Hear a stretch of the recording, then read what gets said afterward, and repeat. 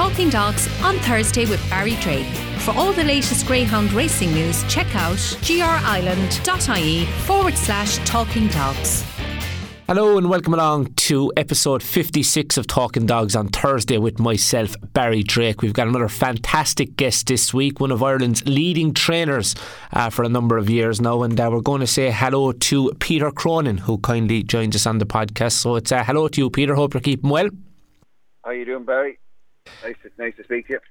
Brilliant stuff, Peter. Look, we're always, I suppose, interested to hear how our talented and passionate greyhound people got involved in this sport. And I'm sure I actually read one time that your father put a number of really good greyhounds through his hands. So tell us about that.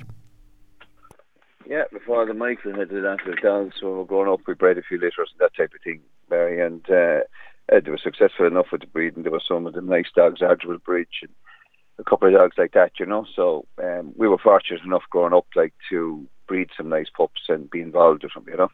Yeah, and going back to those days, Peter, I'm sure there's great memories, and growing up around greyhounds is always a great upbringing. Ah, yeah, it is, yeah. You know, the social aspect of it is great, you know, and people within greyhounds, salt of the earth, you know, lovely people, and great nights, entertainment. Even when we were quite young, it was great. You were hitting a sitter off a wall or whatever, and there was nothing else to do, you know. So we used to go greyhound racing, and it was a novelty. It was fantastic, yeah. Nothing beats getting a winner as well. No, nothing. No, but they were few and far between back then, but we enjoyed them nonetheless, you know. And you know, it was enjoyable going to Thurles and Clonmel and all those type of yawl as well, you know. With great looking yawl over the years. So yeah, it's fantastic, yeah. And was it growing up in Mooncoin, Peter? No, I was from Tipperary town originally. Right. And, you know, being good friends with Michael O'Donovan when I was growing up as well, you know, we would be in and out with Mike's place and that, and great times, yeah. So Thurles would have been our kind of local Limerick, you know. Very good. And you touched on Michael O'Donovan there. You know, some really great trainers. You were surrounded by pretty talented men so growing up. Yeah. I had no choice. They betted into me anyway to do something with the dog. So I eventually learned, you know. And was it something you always wanted to do, Peter? Sure, listen, you know, back then it was, everything, you know, to enjoy the dogs, it's nothing better, you know, a great night out, and as I said, great lads within the sport. And, you know, going back that time, Owen's father, Ger, was the bee's knees, and you had Matt O'Donnell, was a fantastic trainer, and you had some great trainers at the time, you know, as well, you know, at that time, yeah. Everything was booming back then. Tell us when you took out your licence, Peter. Probably about I took up my licence for say maybe 10 years ago. Yeah. Or 12 years ago, yeah, you know, yeah. And obviously, look, I suppose when you take out the licence, it's important, we'll say, to get a kind of a good profile greyhound. Tell us maybe about your some of your stars early on. I suppose the first good greyhound, really good greyhound I had was Paulo Coelho. You know, he was a really good sprint dog, you know, and I had a business at the time, a milk distribution business in Ireland, and I had him, and he was a great dog, you know. He brought us, we won the Southern Sprint and the one in Youghal and the one in Cork, and I think he won an international thing in Thurles, and he was in 6 finals anyway, and he won them all. He was a lovely dog. He's by Roanoke, you know, and he was a really good sprint dog, and we had great fun with him, you know. And his brother, I think, won a few bits as well in that litter, and we had some great luck with him, back then, and some 2 or 3 nice little dogs, Yeah, they of course, look, you touched on a couple of stakes there, the Southern Sprint, the one in Cork and Thurles. They were fabulous competitions, and I suppose they were really at their peak back then, them events. They were, and, you know, as the way things happen, this year I probably had 2 nice sprint dogs, and very hard to get them off the ground. They just, you know, need a little bit more development that side, I suppose, you know, for the sprinting side of it, you know, and I suppose the staying side of it as well. It's not so much putting on the stakes. You need to build into those stakes. So you need to develop the young dogs coming along to give them an opportunity to get there. You know, those particular 2 dogs anyway just ended up kind of having to go into open class straight away, which is difficult, you know. But back then there was more of the sprinting side of it. You had, I think that stake in Cork was what 12 or 15,000, I think, at the time, and the one in Youghal was 5 or 7,000 at the time, you know. So there was good prize money, and it was good. There were good competitions, like they were top class, and there was good sprinters around that time. Like, you know, there wasn't easily one, you know. They sure were, and you touched on the two sprinters there recently. The Bear won Racing Irish Sprint Cup final, Peter. You got two to the final, LS Supremo and Maybe I. Two of them ran with, you know, fantastic credit throughout the competition, and to get to the final itself with the two of them, I'm sure that was like a result in your eyes as well. Oh, listen, it was fantastic. It was great. You know, Maybe I is belonging to myself and Willie, just coincidentally, Willie Rigney of Gain, and the other dog, Ella Supremo, was belonging to Alex Anthony, a friend of mine in England, and myself. And two nice dogs. Ella Supremo, we bred ourselves and raised him ourselves, you know, and we reared him here. And the other dog, Maybe I, we bought him out of Galway for not small money, and you know, he's a nice little dog. He'll probably go 5 to 5, and we could end up a Larry's dog in time. Yeah. Brilliant stuff. Look, wishing you the best of luck with them going forward. We'll be certainly following their progress closely.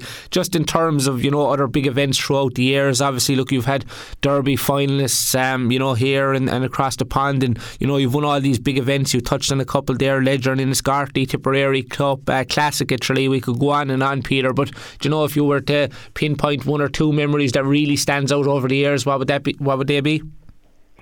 Sure, I'll be honest with you, like, you know, the derbies I really enjoy, you know, and I suppose Croker's champion to final English Derby.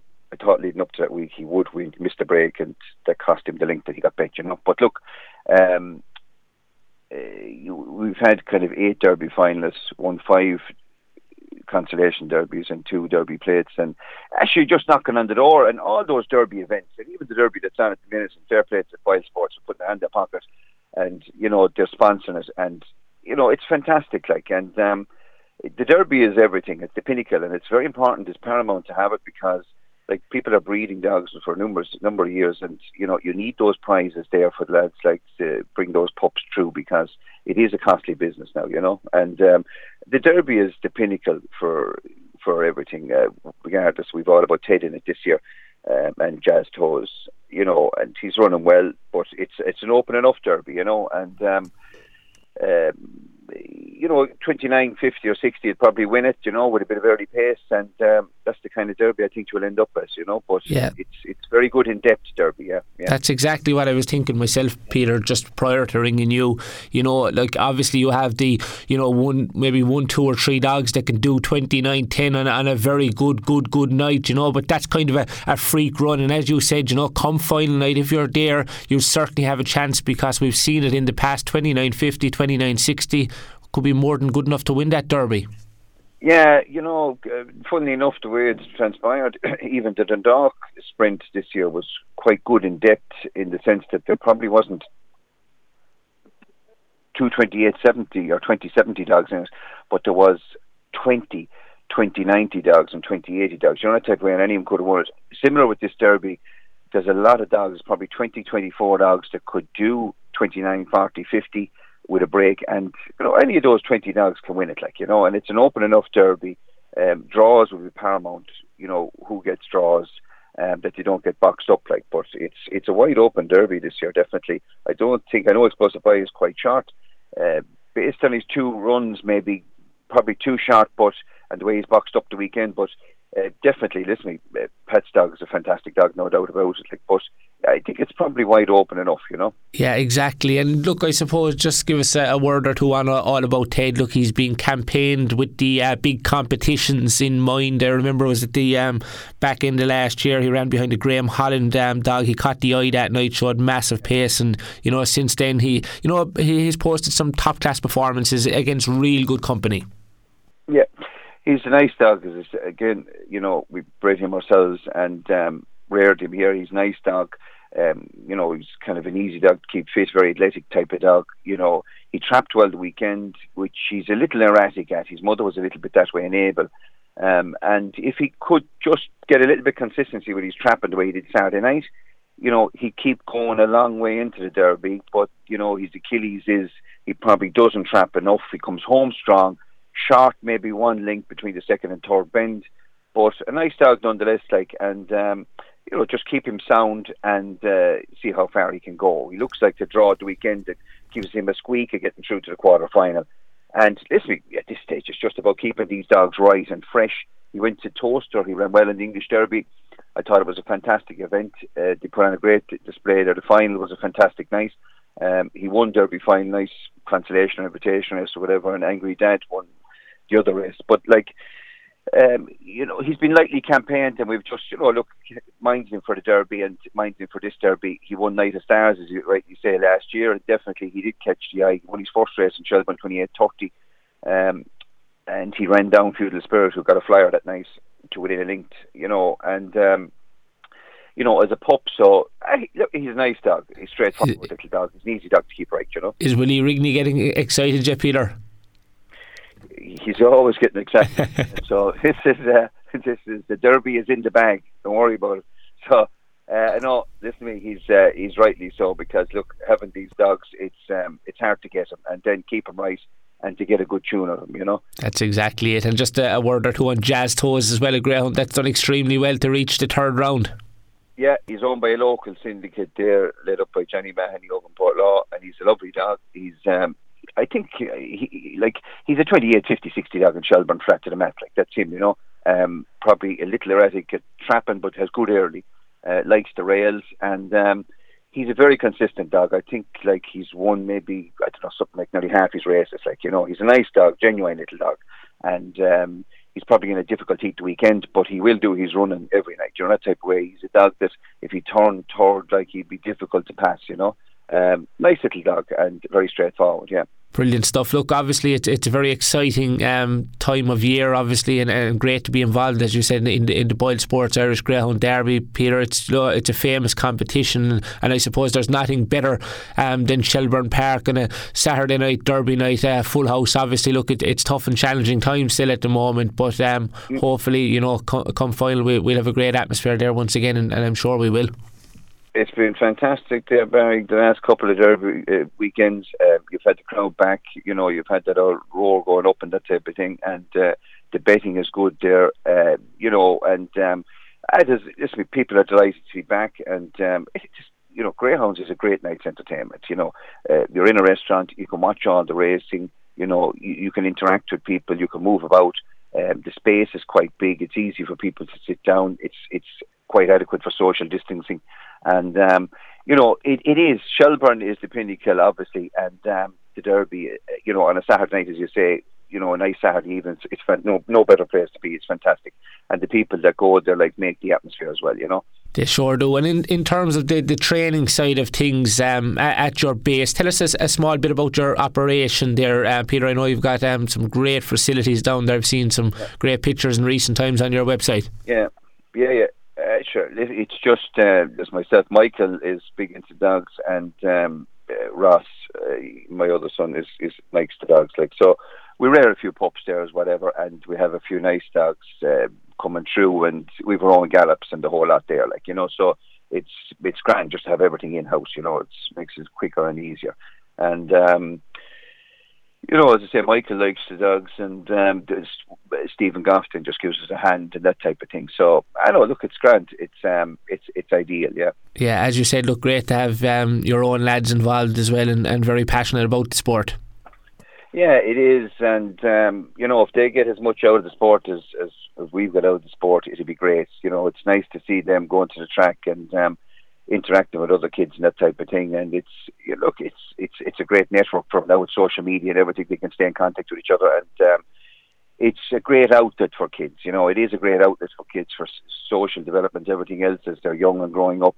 It's great to be able to interact with other kids in other counties and how they do things, and that's the whole part of growing up. And it's Michael, my own son, definitely has got a great, has a great outlet in the Greyhounds for him, and he's for his development going up. It definitely is very good, yeah.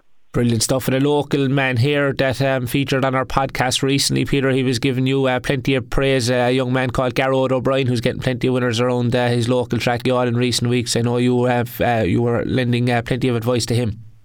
Yeah, Garrod has had a great run, and he was unfortunately the lovely dog, Jermaine Bacco, who looked a nice dog, and he was sold on, but unfortunately he made an injury. But I think he'd be fine. He'd be grand afterwards. But he's a good look, and he's had plenty of winners in Youghal, and he's a very enthusiastic young lad. And that's what you want coming through. It's paramount that all those lads get a leg up, and that greyhounds is straightforward. When we've all made all the mistakes that we've made, it's easy then to help these lads and bring them forward and just show them the pitfalls that are there and the mistakes that can be made, and they can avoid them, and maybe they can get on to have dogs winning races a lot quicker than it probably took us. So listen, he'd be a great ambassador for the sport. He's very good at what he does, and he enjoys it, and he's a nice passion for it. Very good, Peter. And I suppose finally, before we finish up, in terms of numbers wise now, would you have a very busy kennel at the moment? Sure, we don't know, Barry. We haven't as many as we still have a few. We breed a few and move on a few, but look, we always try and keep maybe 5 or 6 Shelburne dogs, right? That's our goal, and we've managed that the last couple of years. So look, once we have a few dogs for Shelburne, that's the main thing, and I think we will. A couple of bitches, maybe 1 or 2 bitches, and a couple of dogs that can run in Shelburne, and hopefully we get that kind of a treble AO dog that can win a derby. Yeah, that was my final question. You've came so close of winning derbies. I'm sure you're not giving up on that dream, Peter. No, we're going to keep plowing ahead and see can we do. We'll see either England or Ireland will do, but it's not easy. But if you can get that dog, it's just as I said, it's like panning in a river for a nugget of gold. It's very difficult to get, but we all do the same thing. And some people are fortunate and can just get that dog, but we just want to try and get that type of dog, and then nurse him along and see can we win it, I'm sure you'll get there, Peter. Look, it was fantastic to speak to you. It's always great to hear your thoughts. We're looking forward, Sam, to following your progress, your training career going forward, and wishing you continued success in the world of greyhound racing. Thanks a million for joining us on the Talking Dogs on Thursday podcast, Peter. No bother. Thanks, Barry. Appreciate that, and keep up all the good work. Thanks, Barry.